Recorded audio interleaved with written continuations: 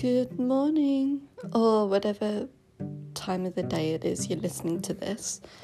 So, this week we have Catherine talking to us about her experience of Turners and what that means for her. So, I will see you in a couple of seconds.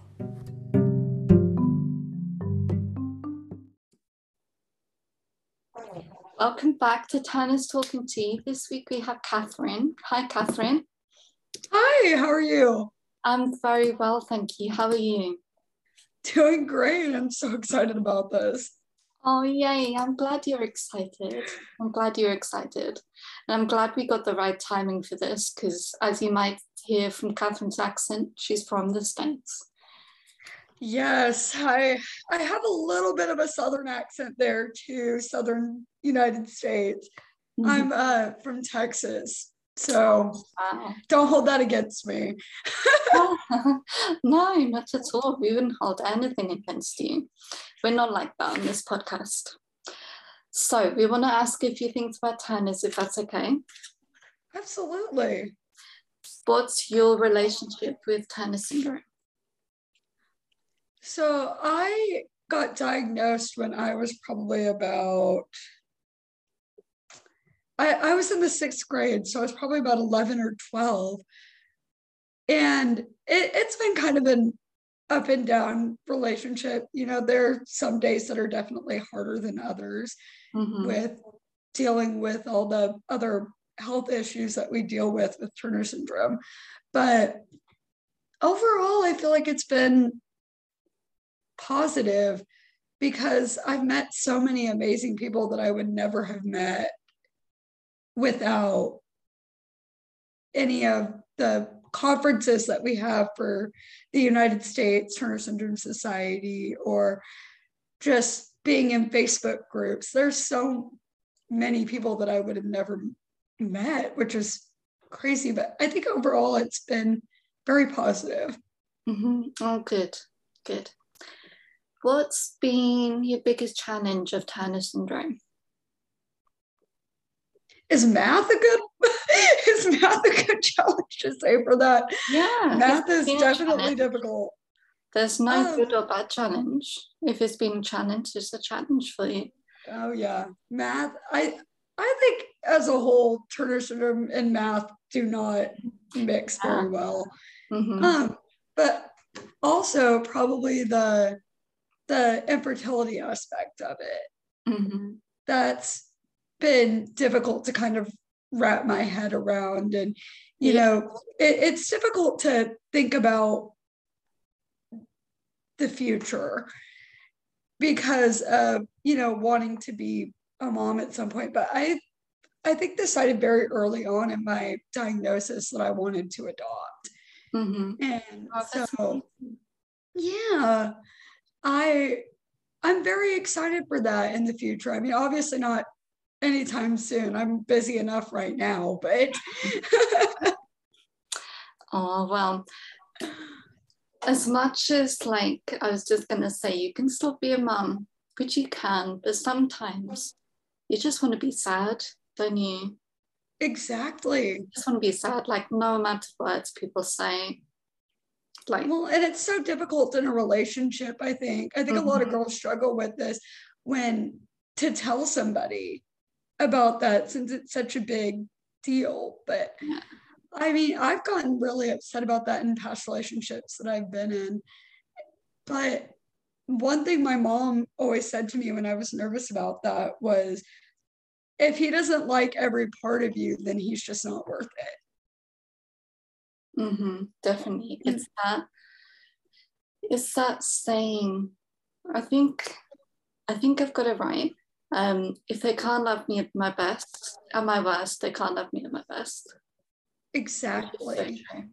So well, true. There's so much more to us than having children.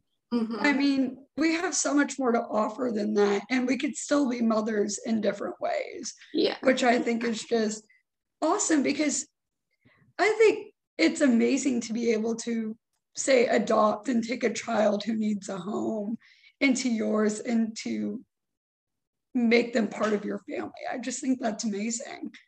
Oh, well, that's so enlightening, you talking about it like that. So thank you. What's been your most positive experience of tennis?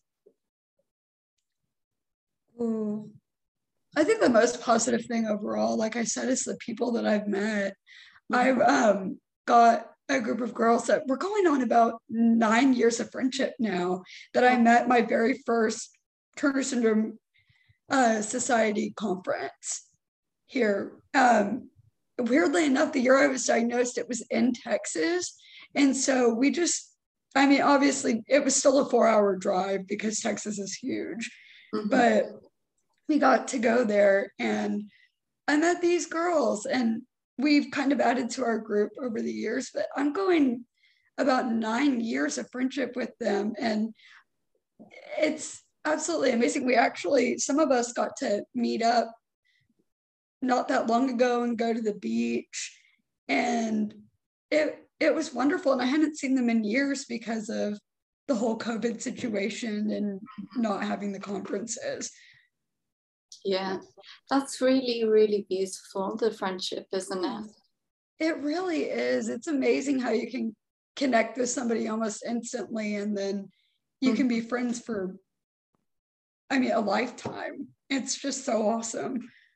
I think what makes it so easy is because we have a tendency, like a little bit of social awkwardness. Not everyone, but it can be a tendency. And oh, definitely. It's just that common ground, isn't it? Like even if you don't ask anyone about your family, you can ask them about tennis as the first question, and you know that that's going to be like an icebreaker. Exactly. So nice, isn't it? Well, and there's just this also, like you said, kind of middle ground where it's like a lot of people can't relate to what you're going through, but they have Turner syndrome as well. So they know all the struggles that come with it. It's just, it's easy. I find it a lot easier to talk about that stuff. Like you said, I mean, it's a good icebreaker to just ask them about their experience. Yeah, exactly. Like, what age were they diagnosed? It's just exactly. So many questions. If you're nervous, there's so many questions you can do to break the ice, which is nice. Honestly, it is really nice. In the States, you have an American Society. So what's yes, your involvement? I have gone to every single one of their annual conferences since I got diagnosed, which it's been about 7 now, considering we haven't had one the past couple of years. But I love the Turner Syndrome Society that we have here. They have really helped spread information. They were the first people I went to when I got diagnosed. And it was so comforting to know that there was this wonderful group of women who come together and make it easier to be diagnosed, make it easier to get involved, and find other people with this, with Turner syndrome. And they were one of the first people that I talked to, the whole board kind of. I talked to them and they helped me out so much. We donate, my mom, they have this donation where you do it about monthly and you donate to them and it helps with the conference and everything like that. My mom's been doing that since I got diagnosed, I think.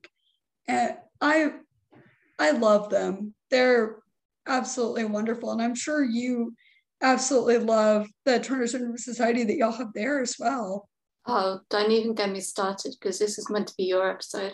I could talk for hours about them. But yes, I do. I do. Isn't it just wonderful to have such awesome people to help spread awareness and help people meet? And the fact that there's reliable resources and information in one place. So you don't have to so many different places thinking, is that true? To try and check fact check, but you know that in that one website, like yours is the US, mine's the UK, in that one website, it's just all factually correct. It's really, exactly. really refreshing. That was, I mean, of course, you know, where do you go when you find out you have some weird thing that you've never heard of before? Dr. Google. And my mom, oh my gosh, she didn't tell me for about a day after I got diagnosed. And I think that in that time, she panicked herself by Googling. Yeah, I mean, they say you shouldn't do it, but everyone does. It's like, in this day and age, how else are you going to get information? Honestly. Oh. And like, you shouldn't do it, but if you're going to, you should go to a reliable place, like the US website, which I'll link below, and the UK one. So, we said about your involvement. So how has this society helped you, apart from the friendships? Really just being able to get information easily. It's really nice to be able to, like you said, get all that information in one place. I've learned so much about Turner syndrome and the different things that come with it. I even going to the conferences, they have all of these different little sessions that you can go to on different topics. Mm-hmm. And I've learned so much about myself and why certain things are the way that they are. And it's absolutely wonderful to be able to have that information. There's so much that I wouldn't have learned without the Turner Syndrome Society. Mm-hmm. Oh, not everyone can, well, everyone listening, you can't see Catherine, but she's like literally lighting up. She's lighting up as she talks about the society, which is so... Oh, they're just so wonderful. Like, I mean, like you said, I could talk about them for hours. I'm so thankful for everything that they've done for me. What is the most important piece of information about Turners for people, would you say? I think that the biggest piece of information, biggest thing that I could give is it's not something to be afraid of. I mean, yes, it has its struggle. I think it comes off as this big, scary thing, but it's not really something to be feared. I mean, there's a lot that comes with it, but it's so easy to be able to kind of manage it in a way and be able to just live your life. Mm-hmm. And it's nice to have to see other people and who are maybe like ahead of you. Like maybe you're just starting the growth hormone and they've just finished. It's nice to see them at the end point and think, wow, okay, that has made a difference. That is worth it. Kind of. Exactly. Gosh, growth hormones. I have such a phobia of needles, and I had to do those for like 3 years. I mean, if anyone has a phobia of needles, it would have to be someone who takes an injection every day, wouldn't it? Oh my gosh, I know. If it's going to be anybody. But, you know, it was really, it's difficult to get them here. I had this one insurance company and they wouldn't let me have my growth hormone medication. I had to completely go to a different insurance company. Oh. The United States is weird. Oh, well, I've really, really, really loved this conversation, Catherine, and meeting you for the first time. Is there anything else you'd like to add on this episode before we finish? I just want to say thank you to everybody who listens to this and actually wants to hear people's stories and get information. And I just want to thank you. I mean, this is such a wonderful outlet for spreading awareness and getting people to actually talk about their stories. And you're absolutely wonderful. You make everybody feel so comfortable, and thank you. Just thank you. Oh, thank you so much. Oh, it's the kind of thing as well. They're really lovely words. Thank you, Catherine. I was just thinking, it's the kind of thing where you hear someone talk about it and then you think, yeah, I can talk about it. I can talk about it. Like you, exactly. I've said it before. I don't see Turners as like, I downplay my Turners. If that makes sense. It's like, I don't know, maybe it's a coping mechanism. But then like hearing all of your ladies' other stories and that, it's like, wow, we have to go through a lot actually. Exactly. Which is like, it's nice to bring awareness to that, like how much we actually have to go through. It really is. It just, well, and I think just even talking about it makes it easier to cope with. It makes it,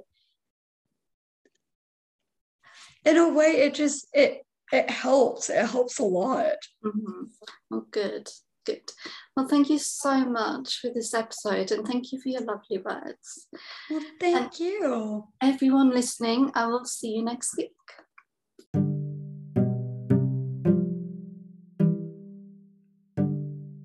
Thank you, Catherine, for that episode. I really enjoyed that.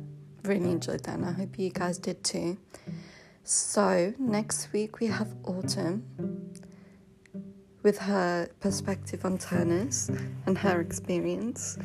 So look forward to that one. I hope you have a wonderful week. If you want to know more about Turners, as ever, go to www.tss.org.uk